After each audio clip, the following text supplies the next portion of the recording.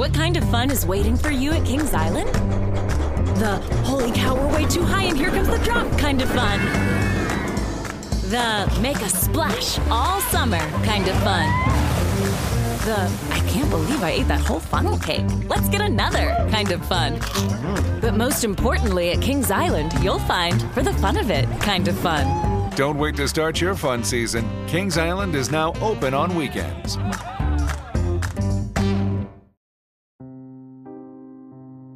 One quick note before we begin. If you're enjoying Noble Blood, we have a Patreon, patreon.com/noblebloodtales.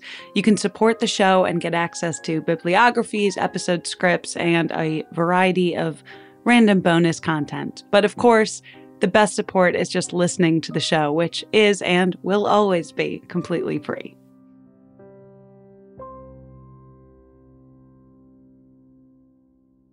Welcome to Noble Blood, a production of iHeartRadio and Grim and Mild from Aaron Mahnke. Listener discretion is advised.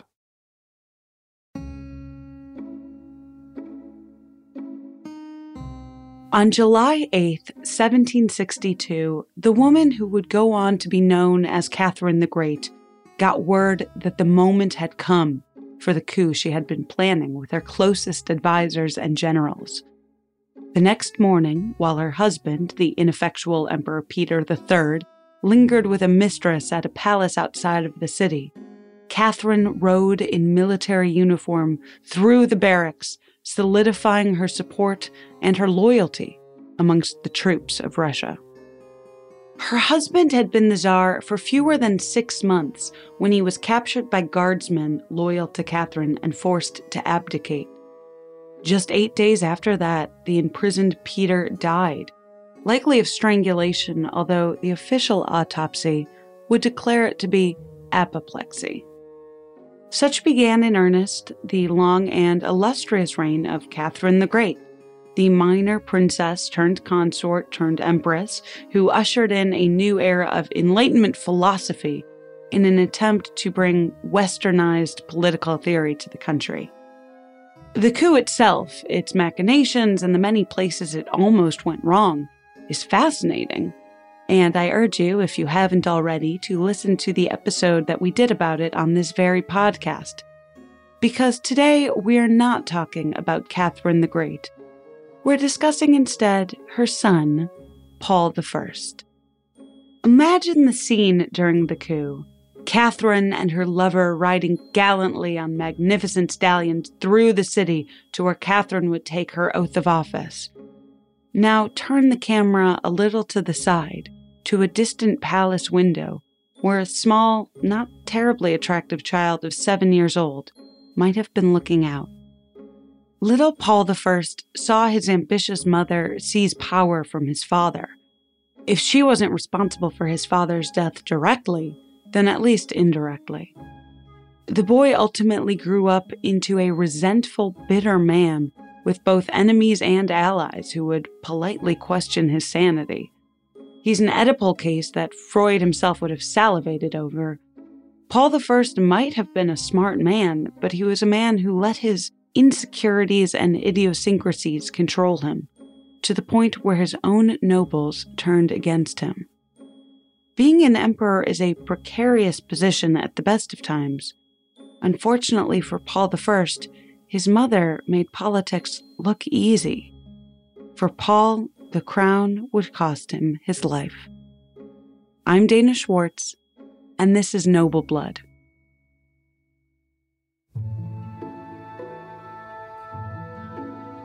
One quick historical quirk that we're going to have to talk about before we start. The changing of the calendar from the Julian to the Gregorian. Pope Gregory XIII sanctioned a small change to the calendar to prevent drift.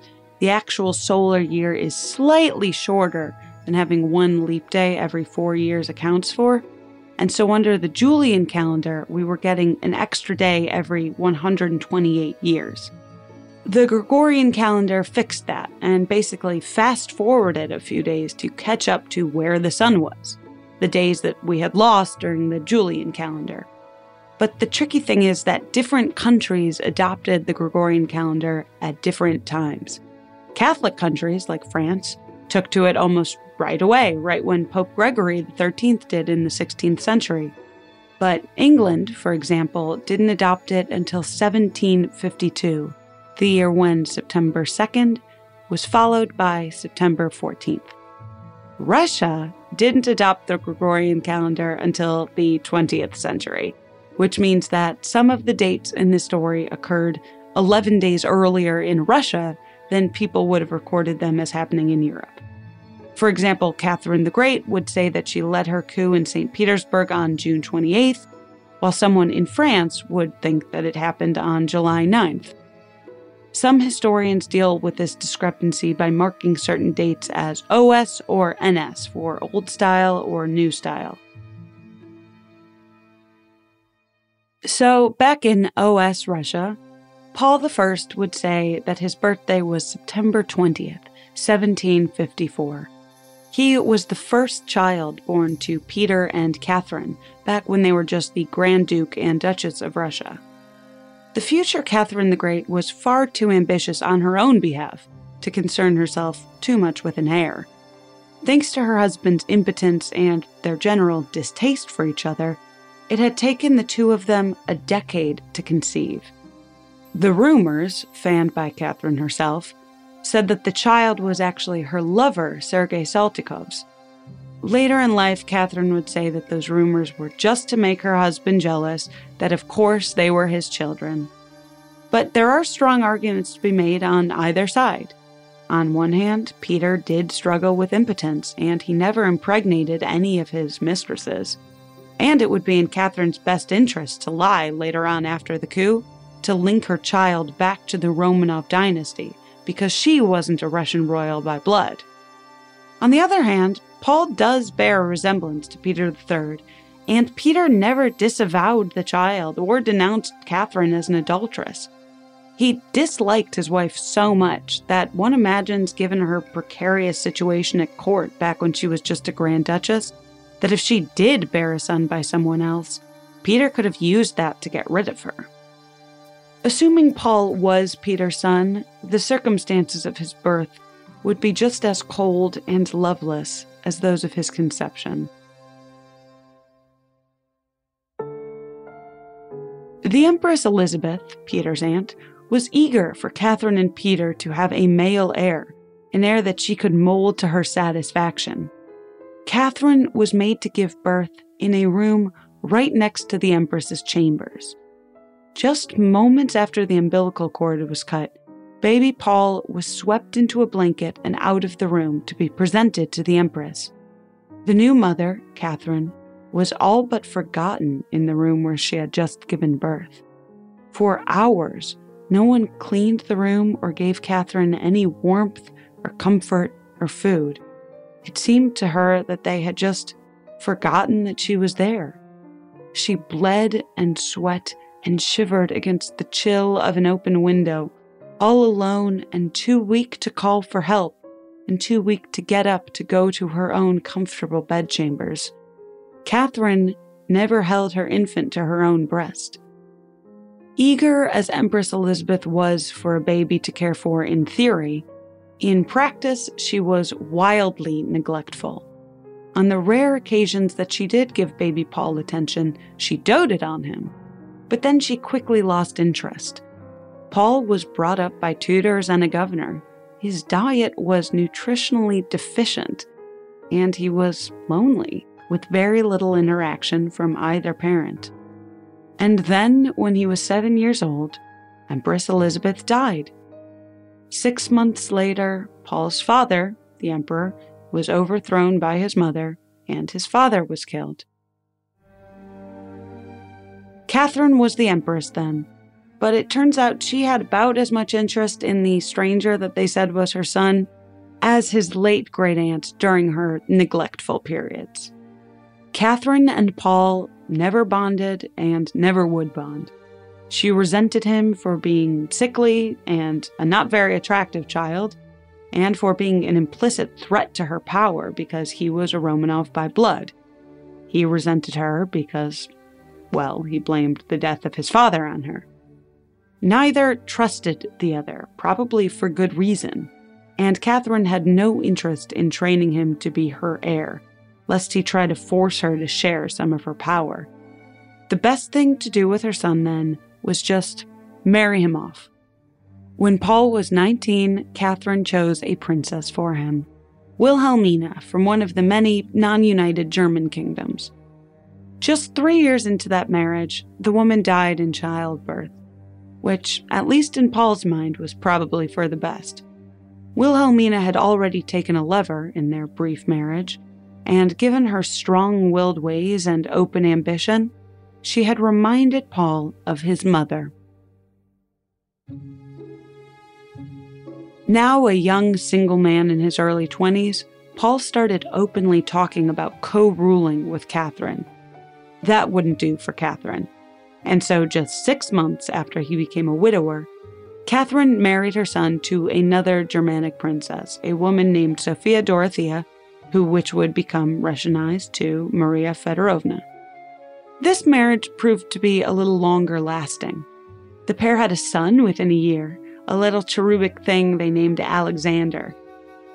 Just as it had been done to her newborn infant, Catherine swept the baby away immediately after he was born to raise him herself as her heir. To keep her son occupied and placid, Catherine granted Paul a nice estate out in the suburbs, Garchina, where Paul kept a brigade of soldiers. Over the years, the little that Paul knew about his own father became embellished in his mind. Like his father, Paul became fascinated by the Prussian model of military dress and discipline, and so, like his father, he forced his soldiers to drill and parade around for his amusement. Paul and his wife had what was, by 18th century standards, a successful marriage. Even though Paul had 2 mistresses, over 22 years he and his wife would go on to have 10 children. One of those children, of course, was Alexander, the firstborn son that Catherine had been grooming for the throne since his infancy. In 1787, rumors began to spread that Catherine was going to name Alexander, not Paul, her heir, skipping over Paul completely. Word is that Catherine even met secretly with Alexander's tutors and with Alexander's mother, Maria. But ultimately, those plans would never come to fruition. In 1796, when Catherine died of a stroke, Paul instantly sprung into action to seize power. He destroyed Catherine's will, which was probably unnecessary, given that there was no indication that his son Alexander would have been willing to honor her wishes over his own father's. Now, at 42 years old, Paul was finally in charge, and the first thing he did was repeal the practice of rulers being allowed to choose their successors willy-nilly. Instead, he declared that it should always be the oldest, most eligible son who was next in line for the throne, and that women would only inherit the throne if there were no legitimately born male heirs in the family. The years of repressed bitterness towards his mother emerged in policy, all meant to undo everything that Catherine had done, and to defend the memory of his long-dead father. Paul had the bones of Gregory Potemkin, Catherine's lover, dug up and scattered. He immediately recalled all troops located outside Russia, because unlike his mother, Paul had no expansionist ideals. Paul was incredibly vindictive, willing to hurt himself and hurt Russia just to spite his dead mother. Catherine had loved French culture and philosophy. She regularly read French philosophers and famously corresponded with Voltaire. Paul saw French culture as a threat. After the French Revolution, Paul did everything in his power to prevent that ideology from reaching Russia. He banned foreign books, banned foreign newspapers, and forbid anyone in court from wearing French fashions. Some of that seems logical. If you're an absolutist ruler, you don't want your people to get any bright, revolutionary ideas. But Paul wasn't a rational ruler. He was prone to fits of violent rage that terrified his friends and servants. Sometimes he made decisions for the country that seemed so arbitrary and self-defeating, like randomly becoming wild with rage that Napoleon had conquered Malta, that his friend privately wondered if maybe Paul wasn't all there. I mean, what did Russia have to do with Malta anyway? Why did he care? As emperor, Paul put his troops in Prussian-style uniforms and forced them to parade outside his palace at 11 a.m. every single day. If you can imagine, the elite soldiers who served the Tsar did not enjoy being treated like show ponies. But Paul's real troubles would come from offending the nobles. Some of Paul's political ideals weren't bad. He banned corporal punishment for the lower classes and tried, not quite successfully, to make things a little bit better for the serfs. But those efforts were part of a larger campaign for Paul to weaken the entrenched aristocracy that had been the center of his mother's world. But as Paul would learn, even czars can overestimate their power to deadly consequences.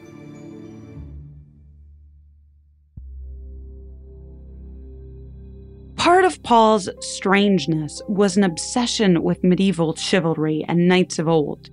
He forced all of his advisors to adopt a code of chivalry with random rules of bowing and kneeling. If any of them weren't dressed to Paul's exact specifications, even something as little as a missing button, he went wild. Frankly, all of his advisors thought it was a little much. Paul knew that he had enemies, and so his paranoia was probably justified when he declared that he wanted a new grand palace built in St. Petersburg because he no longer felt safe in the Winter Palace. And so the Palace of St. Michael was built according to his exact specifications, an architectural chimera that was half Russian classical style and half medieval English castle, complete with full moat and drawbridge. It was completed in 1801, but Paul would sleep there for only 40 nights before his murder. On a cold Monday night, Tsar Paul I hosted dinner at the Palace of St. Michael. His son Alexander was present, sitting on the far side of the table and struggling to make eye contact with his father. With some food and drink still on the table, Paul stood, shoving his chair away, and declared that he was off to bed, to retire in his own apartments. The eating, but more importantly, the drinking, didn't stop for some of the other high-ranking officers present. They drank and continued to drink, and then they made their move. A group of disgruntled officers made their way to Paul's bedchambers, where they physically overpowered 2 valets and knocked down Paul's door. The bedroom was empty. There was a single burning candle and a bed with rumpled sheets, but no Emperor Paul. "The bird has flown," one of the men said. Another felt the sheets of the bed. "Perhaps, but not far," he responded. "The nest is still warm." They found the emperor cowering behind a curtain. Though the Tsar tried to beat them away, he was battered and strangled with a scarf, and ultimately stabbed with a sword by General Nikolai Zubov. The rest of the group forced him to the ground and trampled him to death. It's possible that the group hadn't initially planned on murdering the emperor, that they, drunk on adrenaline and liquor, simply got carried away. They had brought with them abdication papers that presumably they were planning on forcing Paul to sign. But then again, one of the conspirators had asked another what they would do if Paul wasn't willing to sign away his power. "Making an omelet requires the breaking of eggs," the other man replied ominously. Immediately after the Tsar was killed, Nikolai went to find the young Alexander, 23 years old, and the new emperor. "Time to grow up," Nikolai said. "Go and rule." Alexander knew that the men were planning on overthrowing his father, but no one had told him that his father's blood would be on his hands. He would have a guilty conscience for the rest of his life, but he wouldn't punish the assassins. Alexander went on ruling, and the official court physician declared that Emperor Paul I had died of apoplexy. Coincidentally, that's the exact same thing the official report had said Paul's own father, Peter, had died of.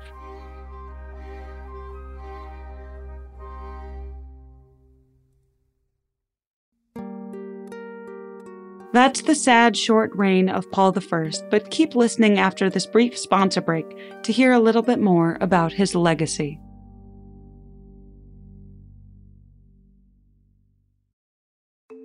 The weather is getting warmer, so it is time to say goodbye to your jackets and heavy sweaters. Hello to shorts and tees. If you are anything like me, you have this urge around this time of year to completely overhaul your wardrobe, but ideally you want to do that without spending a fortune. Luckily, I found Quince. Now I've got a lineup of timeless pieces that keep me looking effortlessly chic year after year. They have these amazing European linen dresses, blouses, and shorts from $30, washable silk tops, timeless 14-karat gold jewelry, and honestly, my new favorite pair of summer sunglasses I got from Quince. Get warm weather ready with Quince. Go to quince.com/noble for free shipping on your order and 365-day returns. That's QUINCE.com/noble to get free shipping and 365-day returns. Quince.com/noble.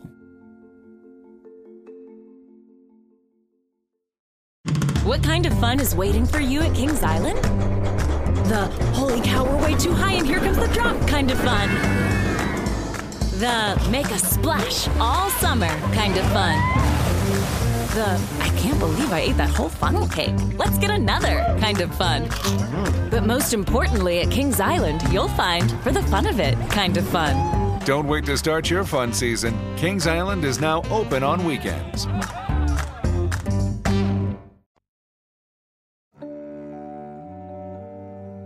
In terms of popular Russian monarchs, Paul is pretty much overshadowed by his much more famous mother.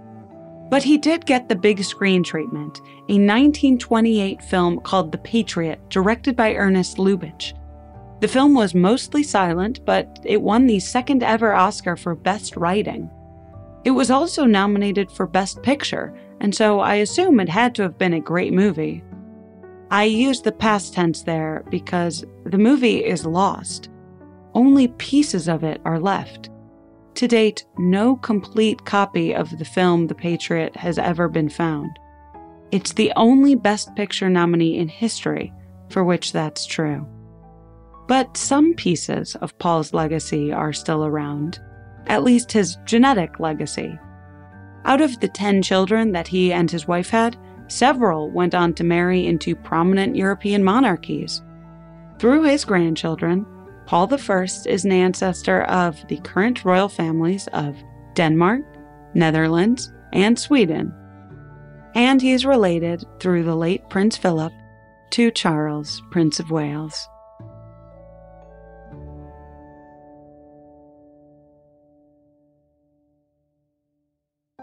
Noble Blood is a production of iHeartRadio and Grim and Mild from Aaron Mahnke. The show is written and hosted by Dana Schwartz and produced by Aaron Mahnke, Matt Frederick, Alex Williams, and Trevor Young. Noble Blood is on social media at Noble Blood Tales, and you can learn more about the show over at noblebloodtales.com. For more podcasts from iHeartRadio, visit the iHeartRadio app, Apple Podcasts, or wherever you listen to your favorite shows.